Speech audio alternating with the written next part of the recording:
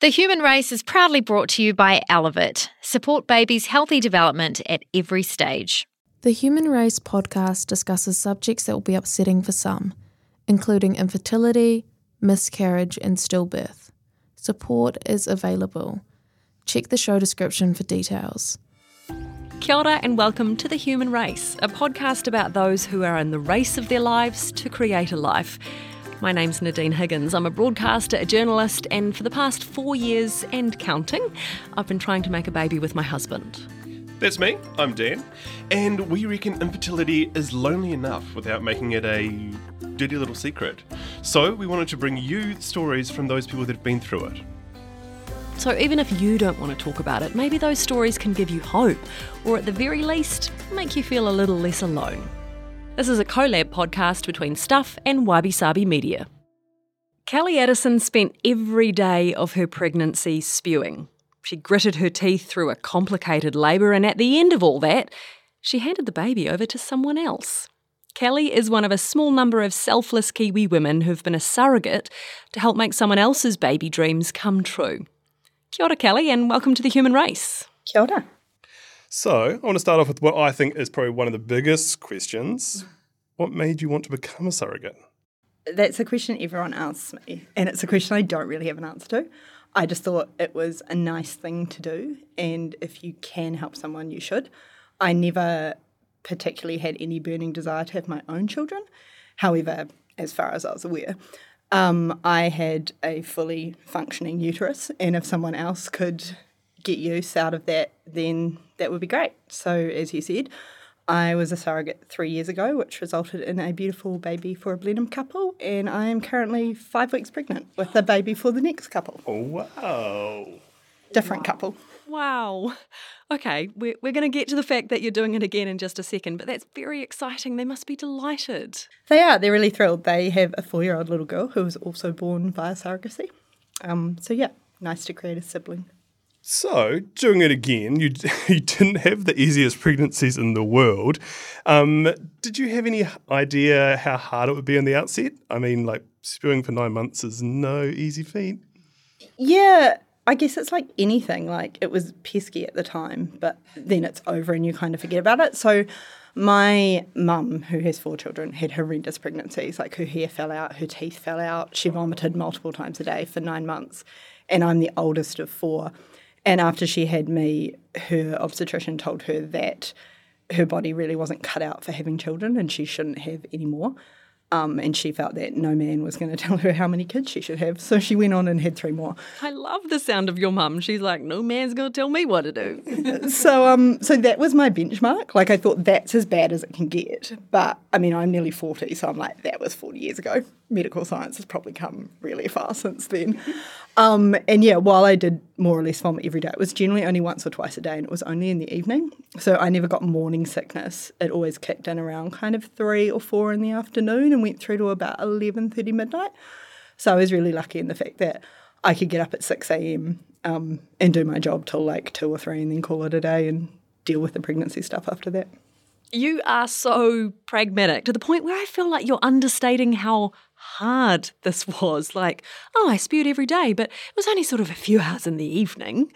Yeah, I was really lucky because there was a lot of vomiting, but I didn't have a lot of nausea. Like, I did have some, but it was generally, I would just eat and it would come back up and then I'd eat again, and it was just kind of like a repeat cycle. It was almost like I had no gag reflex. So if I coughed, I vomited. When I brushed my teeth, I vomited. When I ate, I vomited. But yeah, it was fine. Like, I knew what I was getting myself into, and it's like, I don't know, end-term goal kind of stuff, right? Like, it was 9 months to a healthy baby. You can do anything for 9 months. Wow, that's just that was my theory. You're so chilled about it. Just 9 months of hell, and then we're good to go. I feel like they say to you at the gym, you can do anything for 30 seconds. I don't know that I could do anything for 9 months. I mean, yeah, the first transplant we had didn't take. So we reset and went again a month later. And when I found out I was pregnant, it was funny because when I was going through the process, my biggest fear was actually labour, like how it was going to get out. My mum had also had horrific labours that lasted for days. But when I actually got pregnant, it was like all of that went away because I was like, well, it's in now. It's coming out whether I want it to or not. So it was kind of, I guess I am a very practical person. So to me, it was like, cool, I've committed to this. So now I have to follow through with it. And then once I was actually pregnant, I was like, too late if I didn't want this to happen. Like even this time around, where we were really lucky where the first transfer took. So like 5 weeks pregnant, you take off 2. Basically, we found out 2.5 weeks ago that I was pregnant. And when I like got that positive pregnancy test back, I was like, oh, do I really want to do this again? And I was like, whoops, too late now. Moving on.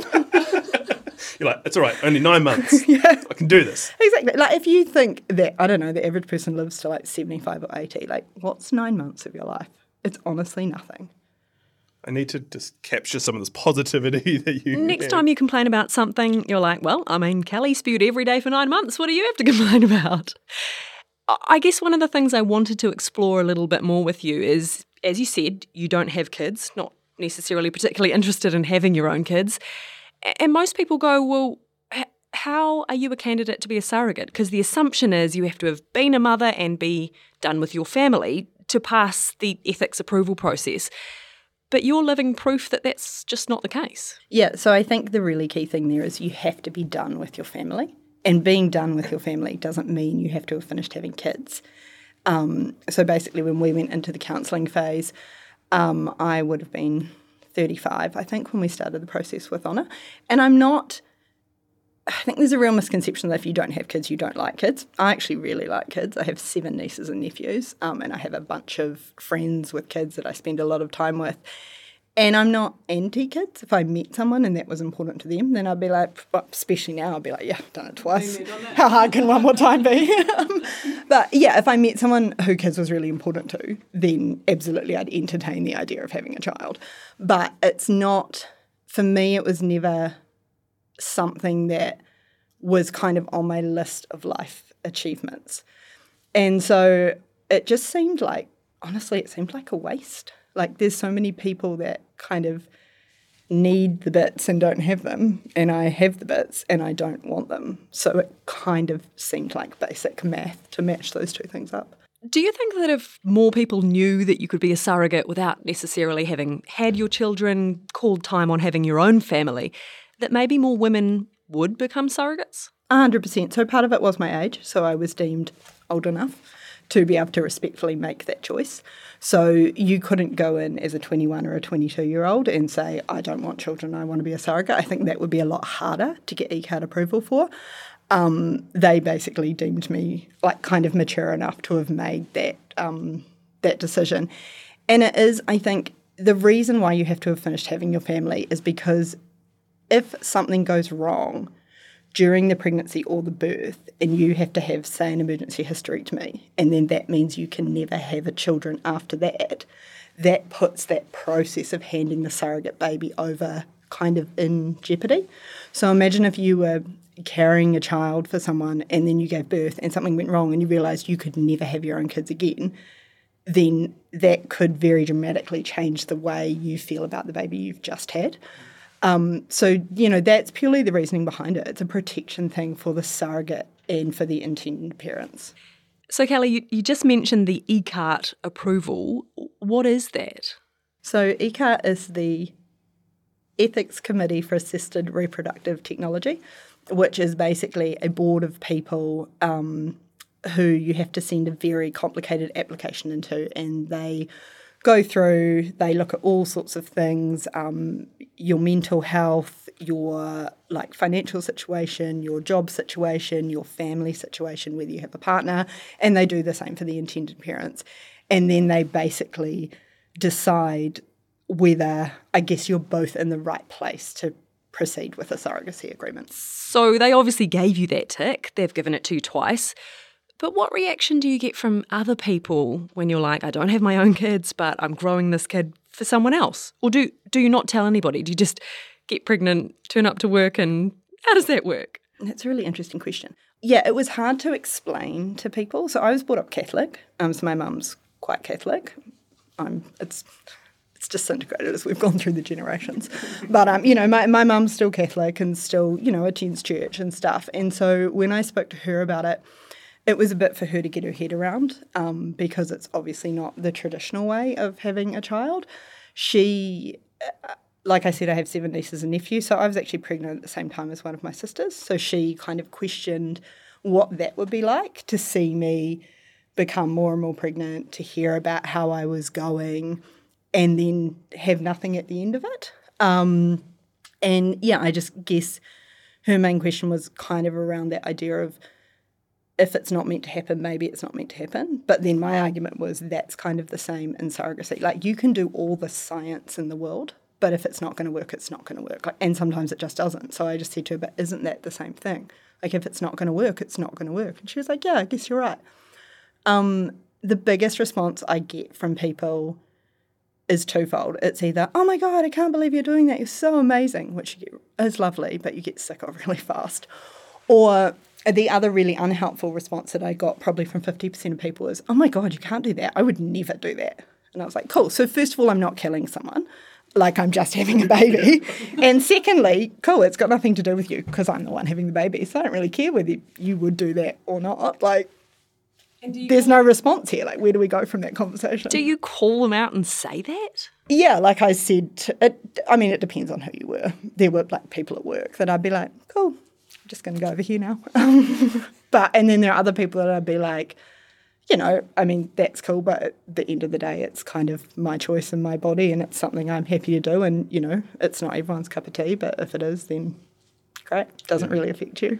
Everyone's got an opinion. Everyone does. Especially when it comes to reproduction, right? You know, everyone wants to stick their oar in. Yeah. But yeah, overwhelmingly people were really positive, almost to the point where they were over the top positive. Like, I actually wished I hadn't told people about it as soon as I did, because it was a lot of, oh my God, you're amazing, tell me all about it. And you're like, oh God, okay.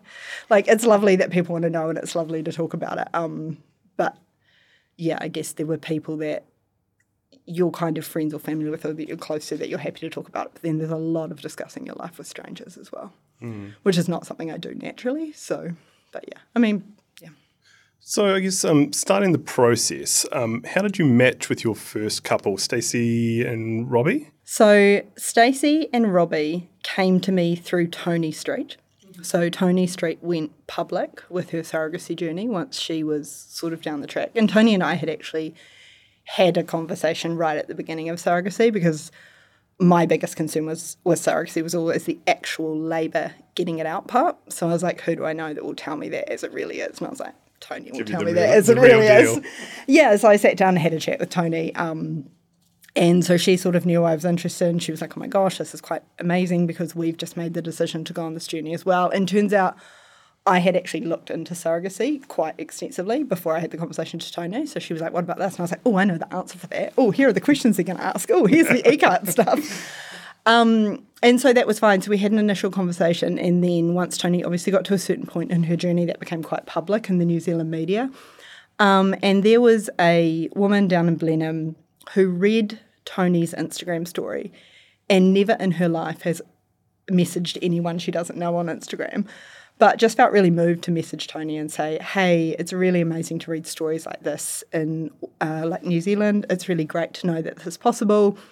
If my husband, like, you know, I had endometriosis and I had a hysterectomy, and if my husband and I want to have children, this is a path we're going to go down. And Tony read that message and she said, you know, if you have any tips or advice, let me know. Otherwise, I wish you all the best of luck. So it was a super neutral, non-stalking kind of message. And so Tony saw that and thought of me and came to me and said, hey, this woman's got in touch. I don't know her, but friends of mine know her, you know, and they like her. Like, would you like me to connect the two of you? You know, like, I'm happy to pass on your details. And I thought, yeah, why not? Like, if I don't like her, I just won't do it. Yeah. And so how do you get to that point that you decide these are the people that we want to help, the ones that I'm going to pick? Yeah, do you have a criteria? Is there a checklist? 100% had a criteria. Don't know if it's the kind of thing you want to talk about on a podcast. But oh, definitely. Tell us. Gotta wait for the comments to roll on it. So I had 2 criteria for surrogates. One was that they didn't have big heads, because I was concerned about the size of the baby's head. Hey, just before we jump into this, I'm going to get out my tape measure and just put it around your skull. Like, I mean, it was more of a look at them engaged thing, but yeah, I was very concerned about that whole, like, I always knew I wanted a natural birth. Like, I was really anti a C-section. Obviously, if I'd needed a C-section, then you would have just done it. but I really wanted to give birth naturally. So, yeah, 2 criteria. One was that they didn't have big heads because I didn't want a big-headed baby. And the second one was that they were pro-vaccination. So I didn't want anyone that I was going to carry a child for 9 months and then it was going to accidentally die of a completely preventable disease like whooping cough. Yeah. So, yeah, and then it's because I've actually gone down this road with 4 couples. I've met 4 couples in person to see if they would be potential surrogates. And some of them had enormous heads, and that was that. It was an easy first meeting. You're like, oh, look, actually, it's going to work. Probably the largest heads are the couple I'm currently pregnant with right now, and they're still very normal size, but they're slightly larger than the last baby. But no, so Stacey and her mum were up in Auckland because they had some medical treatment, and I met them in a break while I was at work, which is very unfortunate because I was in charge of the media phone that day and something was going down, and so my phone was ringing every 15 minutes and I was trying to have this 45-minute catch up with them. But no, I just liked them straight away. They were really nice, they were really normal. We were on the same page, we agreed about a lot of things. They were quite relaxed about the process, this is kind of what they were hoping for, but I felt they had quite realistic expectations about the outcome. The first time I did it, I was really, really keen. I was definitive that I was only going to do it for someone that had no children because I thought there are just so many people that want kids. I can't justify doing it for a couple that already has a child when there's such a big line. So they obviously filled their criteria. They both had great jobs. They seemed like nice people. I knew that they lived they had family close to them, so her mum lives just down the road, which was quite important to me, that the child would be brought up in a family environment. So that was really cool. And then, we just got on. And then they came up a second time, and I met her and her husband. And it was a similar thing. Robbie's great. He's super easy to talk to, really chilled, really relaxed. And it's surrogacy is a bizarrely intimate journey. Never in my life would I discuss the things with Stacey and Robbie with any of my other friends, mainly because half of them are gross.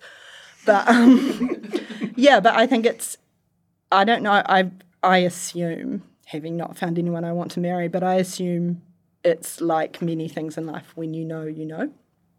And I just knew that they were the right people and I knew it would work. I mean, where are the boundaries in this process? Because like you say, it's by its very nature very intimate.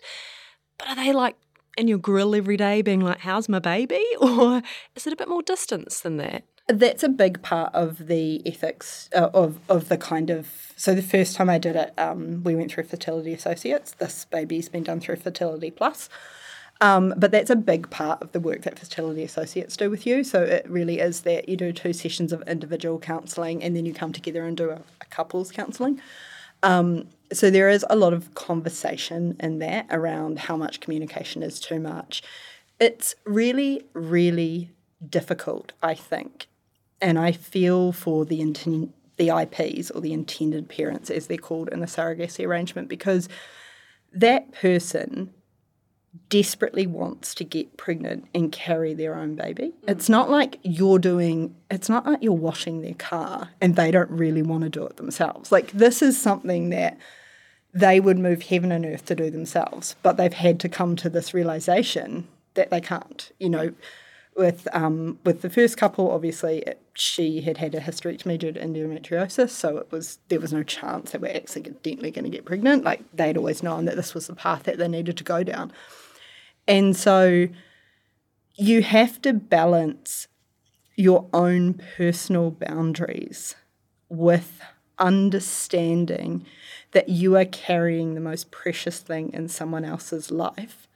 But at the same time, for your surrogate, it is a moment in time. So I took a week off after I had the baby. So Anna was born on Tuesday morning. I went back to work the following Monday. So it was really important for me to ensure that I kept my life going, because that baby wasn't the finite end for me. I always felt it was a bit like a relay race, out it would come, I'd pass it over, tag, I'm out kind of thing. It's very true though. It is just for you. It is that moment in time, and you do have to continue with your life moments after it, right? Yeah, and you probably think about being pregnant 10% of the time. Because when you're pregnant yourself and that's your baby, I think, I would imagine, if you are a person pregnant and having a child for yourself, that it's not so much the pregnancy that's occupying your mind, it's the future and it's the possibility of what comes with that pregnancy. So you're thinking about bedroom furniture, you're thinking about cute clothes, you're thinking about the life that that unborn child is going to have, which, you know, obviously is why things like miscarriage are so horrific, because it's not the fact that you've lost an 8-week-old baby, it's the fact that you've lost all of the hopes and dreams that you've built around that child. And so as a surrogate, it's really difficult because you are carrying someone else's hopes and dreams, and you want to balance that. Like I wanted the first couple and I want the second couple to be part of the pregnancy, but at the same time, it's not taking over my life. Like I still have a full-time job. I still have family with children who think that it's their right to have a free babysitter in me. I still have friends and family that I want to catch up with. So you are balancing so many other things. And when you're with your friends and when you're with your family, the pregnancy is not the topic of conversation because those people are all a further step again removed from it.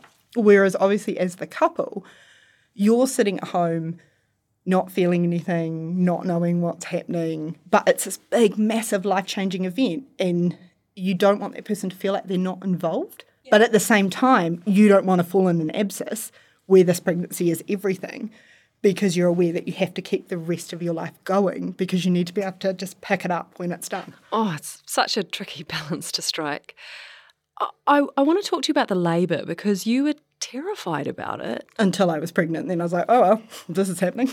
But then by the sounds of it, it did actually end up kind of, challenging doesn't really cover it. Were you not in labour for 3 days? I wasn't in labour for 3 days. It just took 3 days. So what happened was... What's the difference? In my opinion, nothing, but I'm sure people that have actually been in labour for 3 days would have a very different opinion. So my waters broke on Sunday morning at 3:30 in the morning. Like I woke up, rolled over, knew what was going to happen, and they broke in the bathroom, which is very convenient for cleanliness reasons. Absolutely. That's not how it happens in the movies. No, it's also nothing like it happens in the movies. So my flatmate, who conveniently works at the hospital and is also conveniently my cousin and a nurse, drove us into the hospital and was like, I'm going to pop to my office and do some work for an hour. You get the heartbeat done and then we'll grab dinner on the way home. So then what happened is there were a number of emergency labours at Auckland Hospital that night. So we got there, I think, at about 6 o'clock, but it wasn't until like 11:30 that someone came in to see me. And I happened to get a well-meaning but potentially slightly overzealous doctor who was like, no, you can't go home, like we'll induce you at 3:30 in the morning, that's 24 hours. The charge nurse was standing behind the doctor shaking her head like, no, we won't. And I said to her, look, my flatmate works at the hospital and she starts at 5:30. Like I will go home and I will come back with her, I'll be ready to go at 5:30. And she's like, no, you can't go. Now, with hindsight, I would have been like, cool, I'm leaving and I'll see you tomorrow morning. But at the time I was like, oh God, it's not my baby and it's the first baby. Like imagine if I went and something went wrong.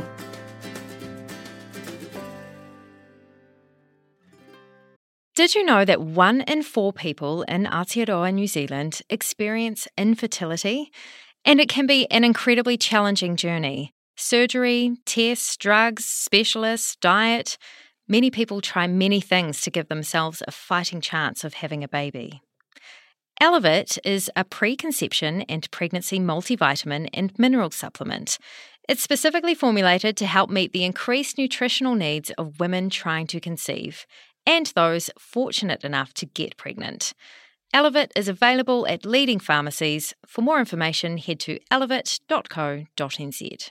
I think you're conflating a whole bunch of issues. Don't want to be held to account on rising child abuse numbers. You can manipulate crime statistics. I promised I wouldn't have a chat to you about gotcha journalism. Playing into the National Party's attack line there. I think it would be a resignation offence if I didn't deliver tax reduction. I'm not worried about it at all. Nothing iffy in there. That sits with you perfectly fine. That's what we're focused on. Whatever happens in politics, the weird, the wonderful, the important, the thought-provoking, we got you. Listen to Tova wherever you get your podcasts.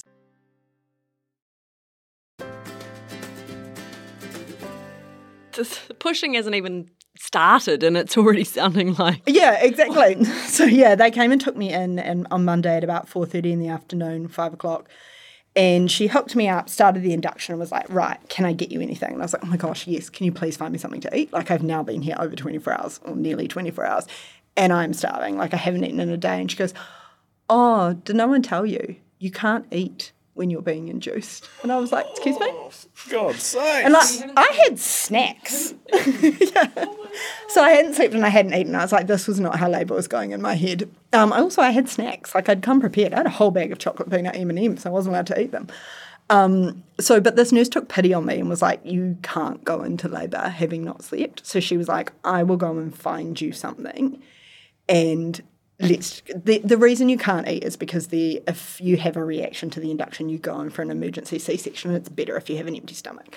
But this lovely nurse was basically like, look, if you're in a car crash and came in and we had to give you an emergency C-section and you just had McDonald's, we'd go ahead with it anyway. So she was like, I'm just going to get you some food because you're not going to last, and let's just hope for the best. Turns out it was fine. She bought me a tuna sandwich. I despise tuna.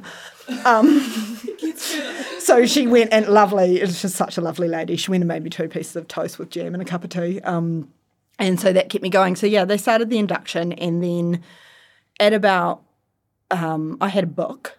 Like, I bought a book with me to read during labour. I bought some specific labour reading books. So I was sitting on my Swiss ball in the little room reading my labour books, which was grand. And then they got to a point where they could see, I was about, I don't know, 5, probably about 9 or 10 at night by this point. They could see on the monitor that the contractions were coming regularly. So when your waters break, they won't do an internal exam because they don't want to introduce bacteria once your waters have broken.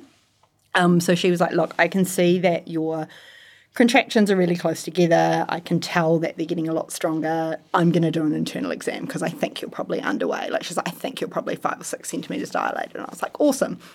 So we got arranged to the internal exam, and I literally heard her go, oh.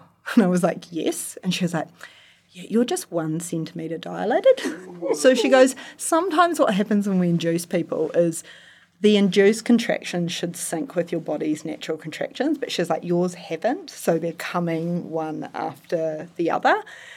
So she's like, so it feels like you're much more advanced into labour than you actually are. Sorry about that. And she was like, look, what we need to do is actually turn off the induction fluid, give you like a break, and then we'll start it again and try and sync it.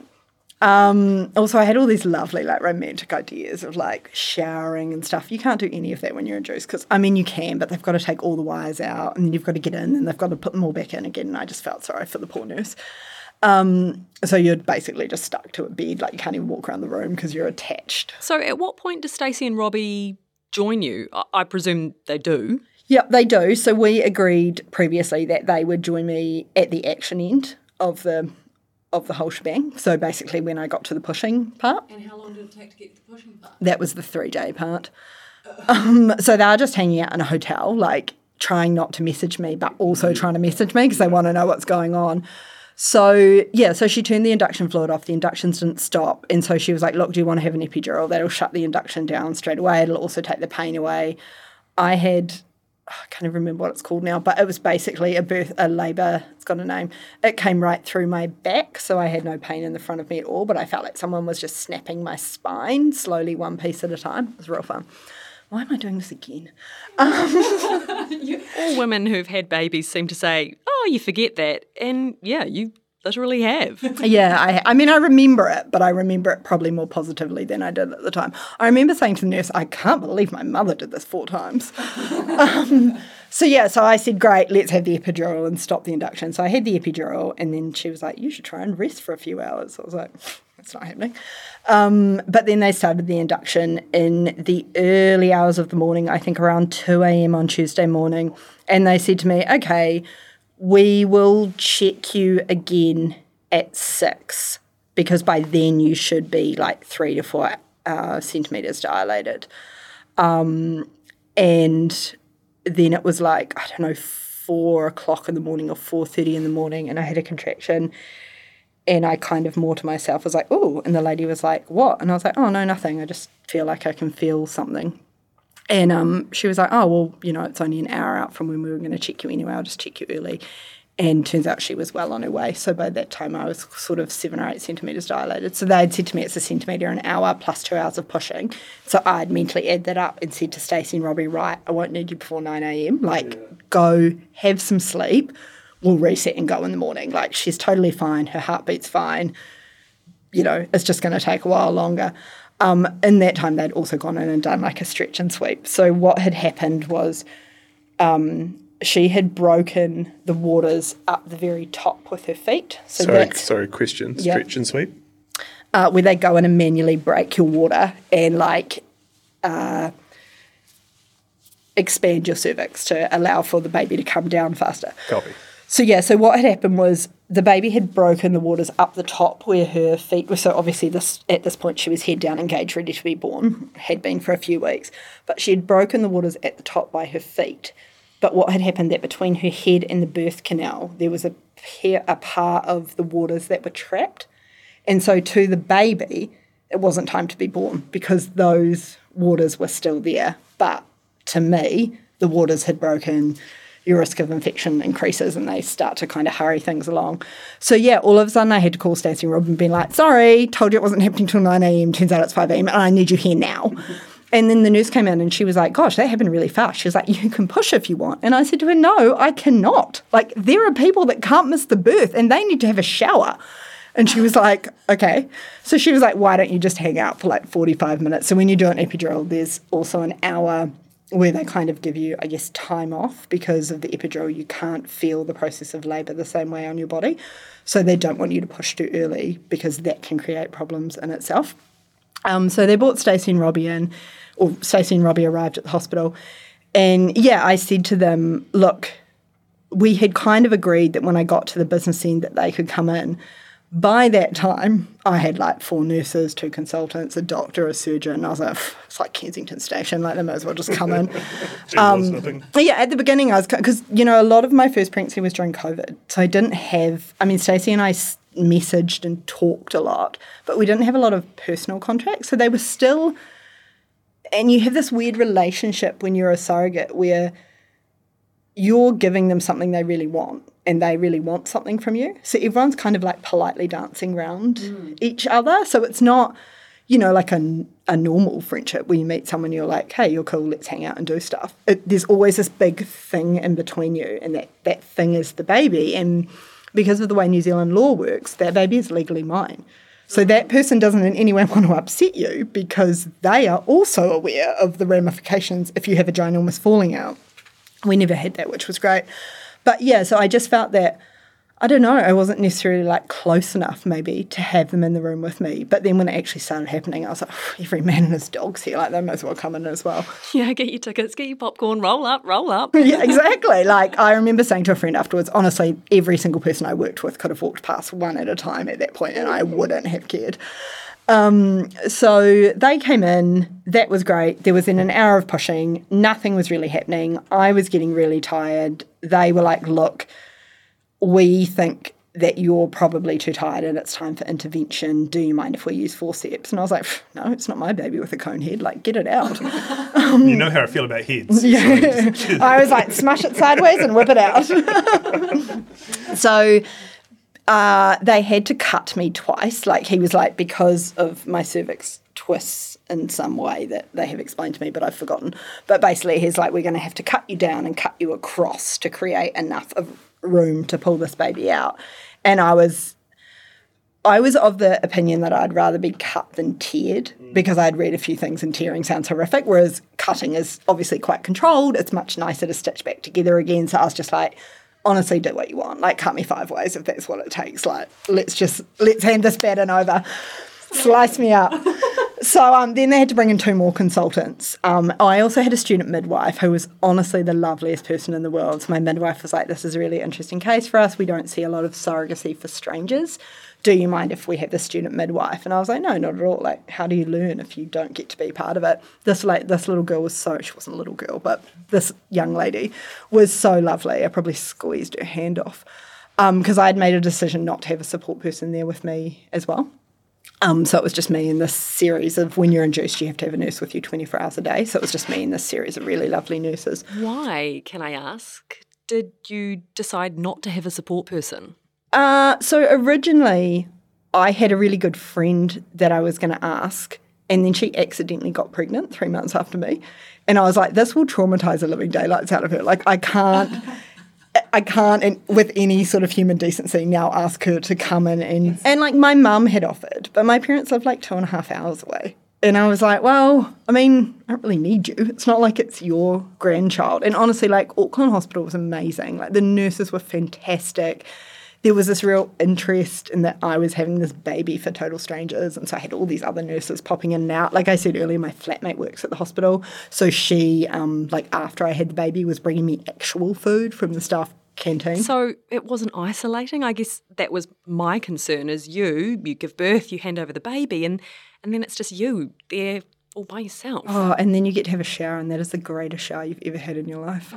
So you're there, you can slice and dice They pull out the horizontally and all that sort of thing. Takes half an hour for them to set the forceps up and cut me and get it all ready, and then they go back in and they're like, oh, actually, in that half an hour that we've been doing our thing, you've done a couple of really great pushes. We probably don't need forceps anymore. We could ventouse them out, which is where they like vacuum cleaner suck them out, basically.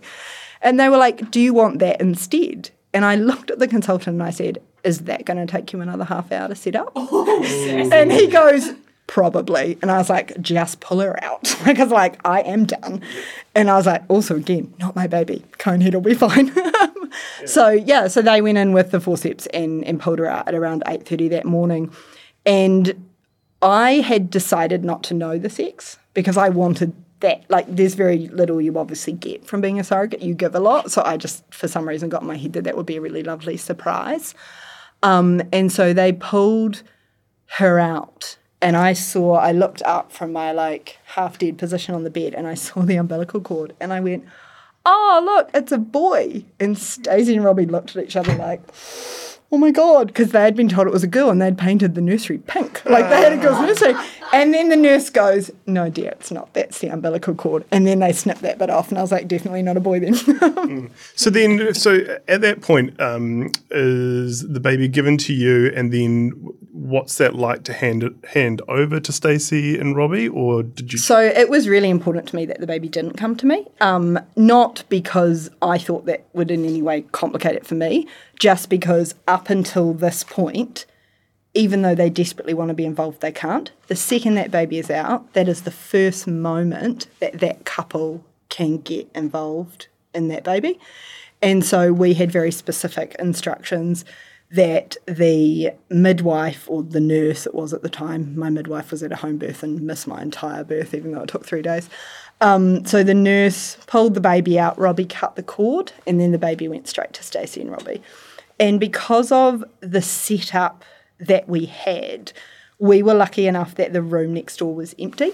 And so they had said to them, you guys can go through there and you can do skin to skin. So they took on through to the next room. The lovely student midwife stayed with me and she's like, can I do anything for you? And I was like, oh my God, I need food. And then I ate 8 pieces of toast with jam because culinary options are very limited at Auckland Hospital. Yeah, please bring me anything other than a tuna sandwich. Yeah, totally. And I had for the last 3 months, I had horrendous reflux. And I couldn't eat chocolate. I couldn't eat anything with cocoa in it, which turns out is a really common cause of reflux in pregnant women.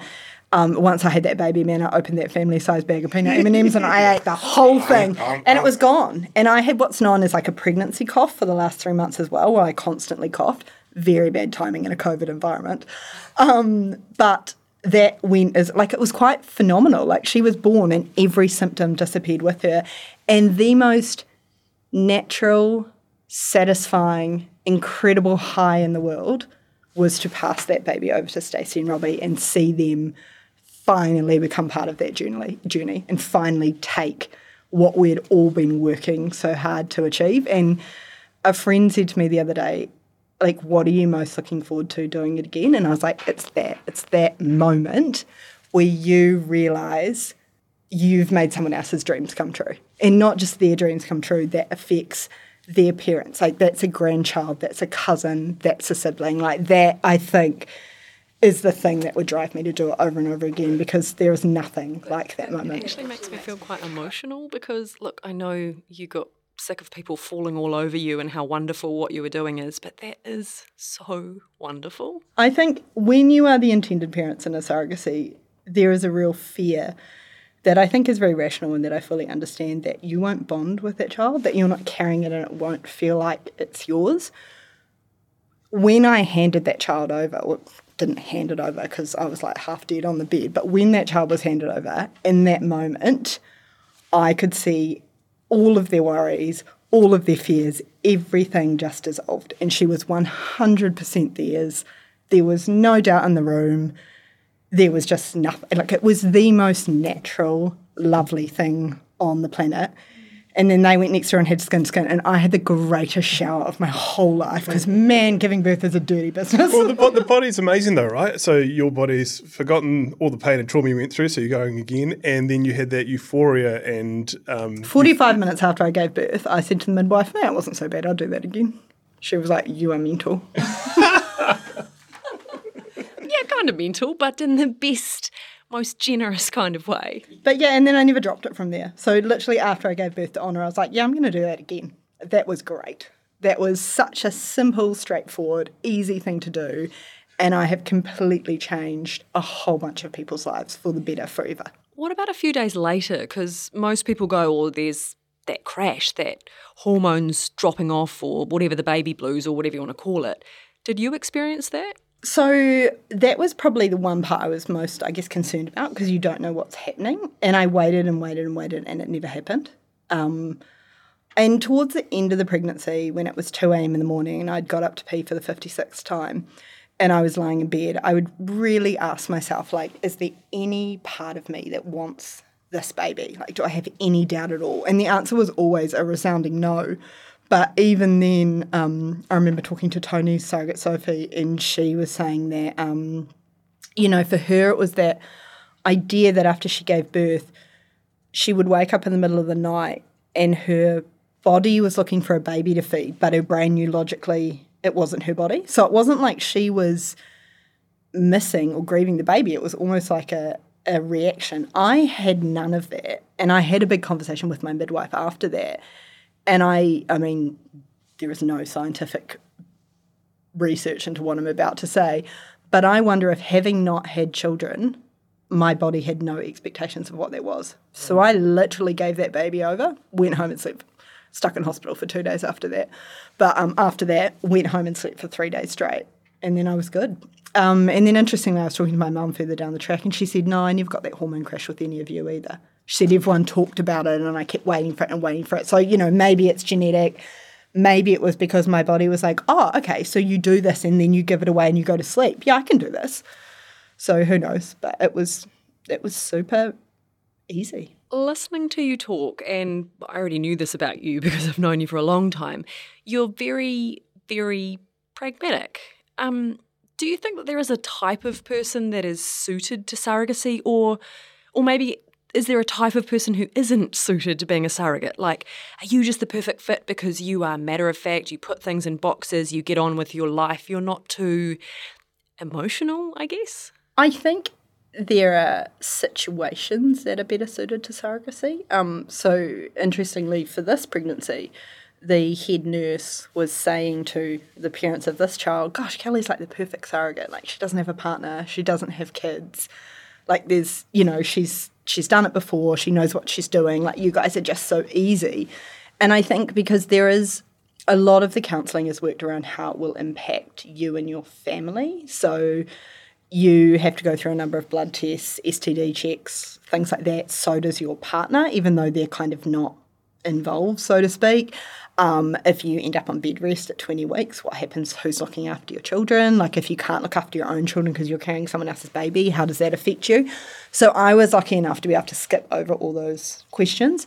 So yeah, I don't think it's so much the person for surrogacy. I think it's matching with the right couple. And for us, the key really was communication. And I know towards the end, Stacey obviously went on maternity leave because her replacement came in because she was meant to have Honor was also a week overdue. So Stacey had 3 weeks where she was on maternity leave because her replacement started, and she was like, we're about to have a baby, but I'm just kind of at home twiddling my thumbs, and I was still at work. And so there was like an increase in messages at that time, to the point where like I just kind of had to say to her, hey, look, I will 100% get back to you, but like some days I'm in 6 hours of back-to-back meetings. So like it's not that I'm ignoring you. I've got another job. So. Yeah, it's not that I'm ignoring you. It's just that this is going to be, I naively thought, a day in my life where I will give birth. Turns out it was 3 days. But yeah, so I think it's being able to have those conversations and being able to have that really clear and open communication that I think is really key. And also I think understanding what, you know, being hopeful for the outcomes, but also understanding the limitations. So I think I mentioned before that I've spoken to 4 people about surrogacy and only gone ahead with 2. So the 2 people that I you know, kind of decided not to proceed with were people who, and I totally understand where it was coming from, they had had really, really rough journeys. They had had a couple of miscarriages. They had only kind of found out in recent years that they weren't going to be pregnant, and they hadn't, I don't think, processed that grief themselves. And so kind of the need and the desperation of those people I knew would be too much for me. Like I was never going to be someone that wanted daily contact with the parents, or like honestly a large part of pregnancy is very boring. Like right now, every 3 days I have to remind myself to be like, oh, hey, things are still going well. When really I just forget I'm pregnant most of the time. With Honor, the morning sickness kicked in at about 10 or 11 weeks. So I That's to look forward to. Yeah, yay, still coming.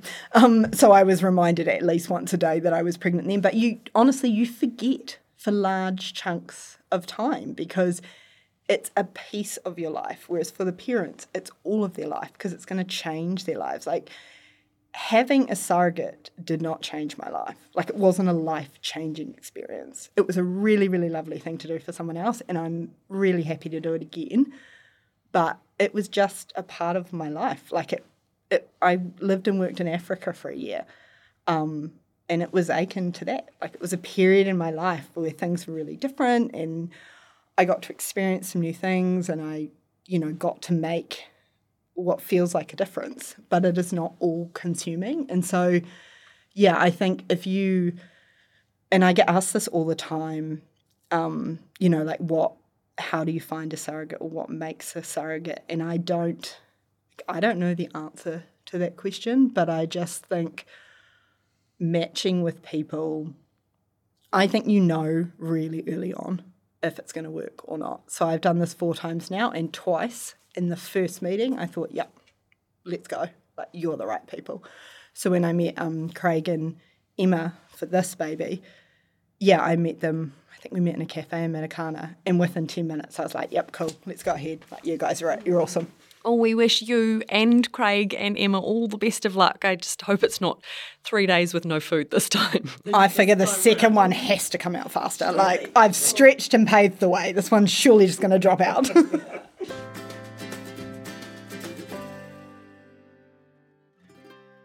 So we have reached the finish line of The Human Race, and at this point we like to ask all our guests 4 similar questions to just try and tease out a few of the things that you'd like to leave our listeners with.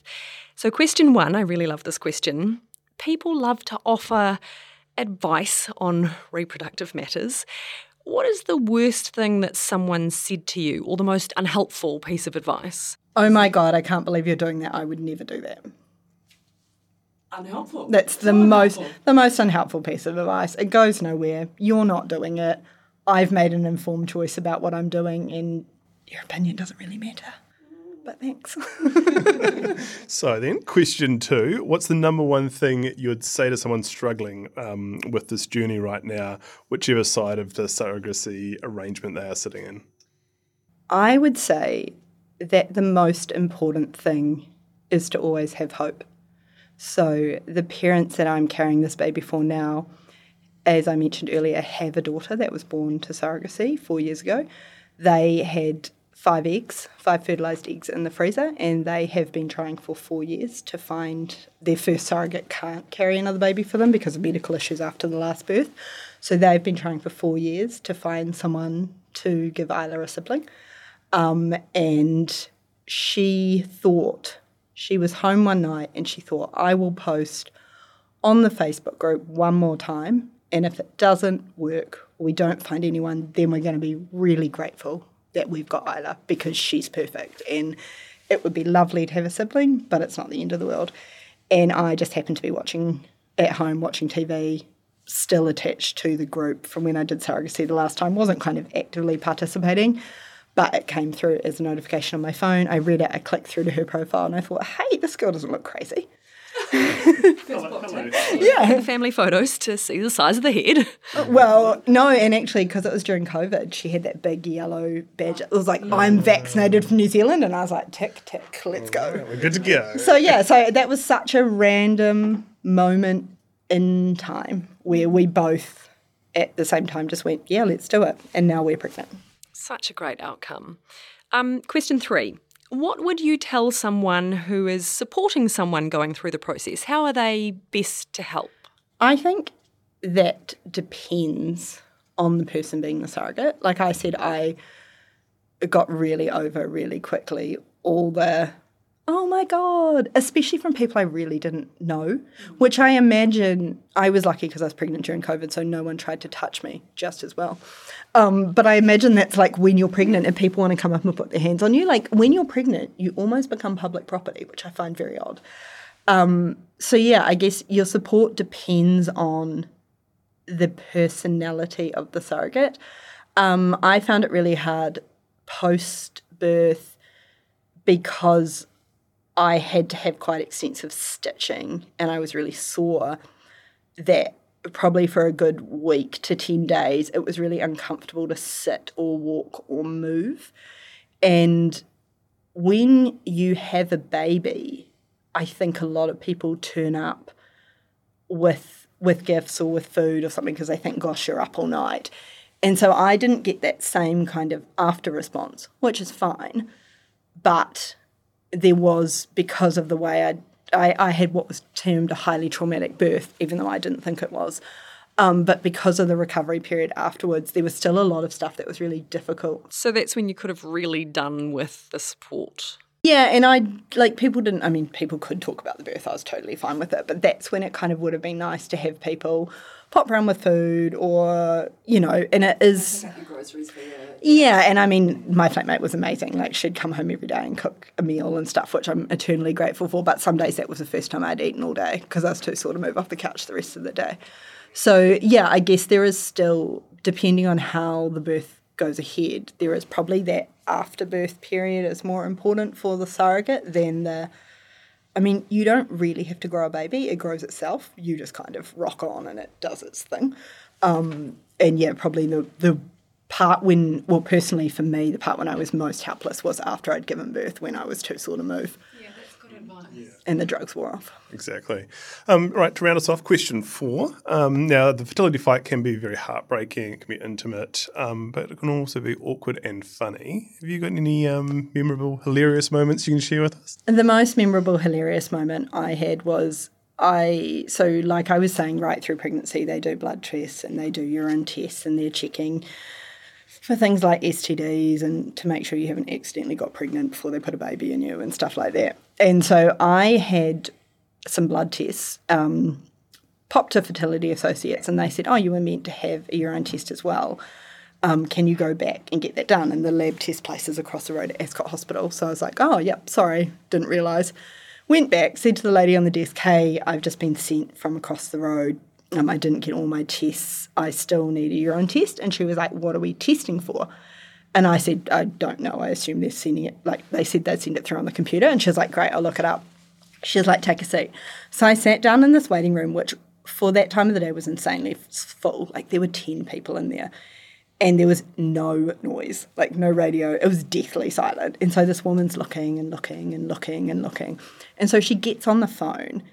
And because it's a small room, the whole room can hear everything she's saying. And she said, I've got a patient here. Like, she was really careful not to say my name. So I've got a patient here, and she needs some extra tests. And I'm just trying to ascertain what it is. And she's like listening. She's like, And then she said, and I swear a louder voice than the rest of the conversation, oh, okay, so just AIDS, gonorrhea, and chlamydia then. Great, thank you. And hung up the phone. And I swear every single person in that room looked at me with a mixture of horror or disgust or amusement. And I wanted to stand up and be like, no, I'm a surrogate. And they just checked everyone for that. Yeah. Standard testing. No. So yeah, that was hilarious. Well, despite what you think, Kellie, that this is no big deal, I think, especially as a couple that struggled really hard on this fertility journey, I think you are a literal angel. And thanks for talking about it publicly too, because who knows, who might be inspired to make someone else's dream come true after listening to what you've done for one, and hopefully very soon to be two couples. So thanks so much, Kellie. We really appreciate it. You're welcome. You've been listening to The Human Race, a podcast from Wabi Sabi Media and Stuff. Follow the show on Apple, Spotify, or any other podcast app. And please leave a review. It helps other people discover this important content. You can also listen at stuff.co.nz/thehumanrace. We'd also love to hear from you. Email thehumanrace@stuff.co.nz and follow us at facebook.com/thehumanracenz or on Insta @thehumanracenz. The Human Race was produced by me, Dan Higgins. And me, Nadine Higgins. Audio editing and mixing by John Bropeha. The associate producer was Jen Black. And executive producer was Chris Reed. Thanks very much for listening. That was The Human Race, which was proudly brought to you by Elevate. Support babies' healthy development at every stage. Always read the label, follow the directions for use. Vitamin and mineral supplements are not a substitute for a balanced diet. If you have a baby with a neurotube defect or spina bifida, seek specific medical advice. Bayer New Zealand Limited, Auckland. If you don't have time to read the in-depth stories or you just prefer to listen instead, The Long Read from Stuff is the podcast for you. Each week we showcase one of our excellent pieces of journalism, telling important or entertaining stories from the world of crime, sport, history, culture and more. You'll also get to hear from the journalists themselves about how they uncovered the story and how it came to life. So, for your weekly dose of long-form journalism, beautifully read, subscribe to The Long Read from Stuff wherever you get your podcasts.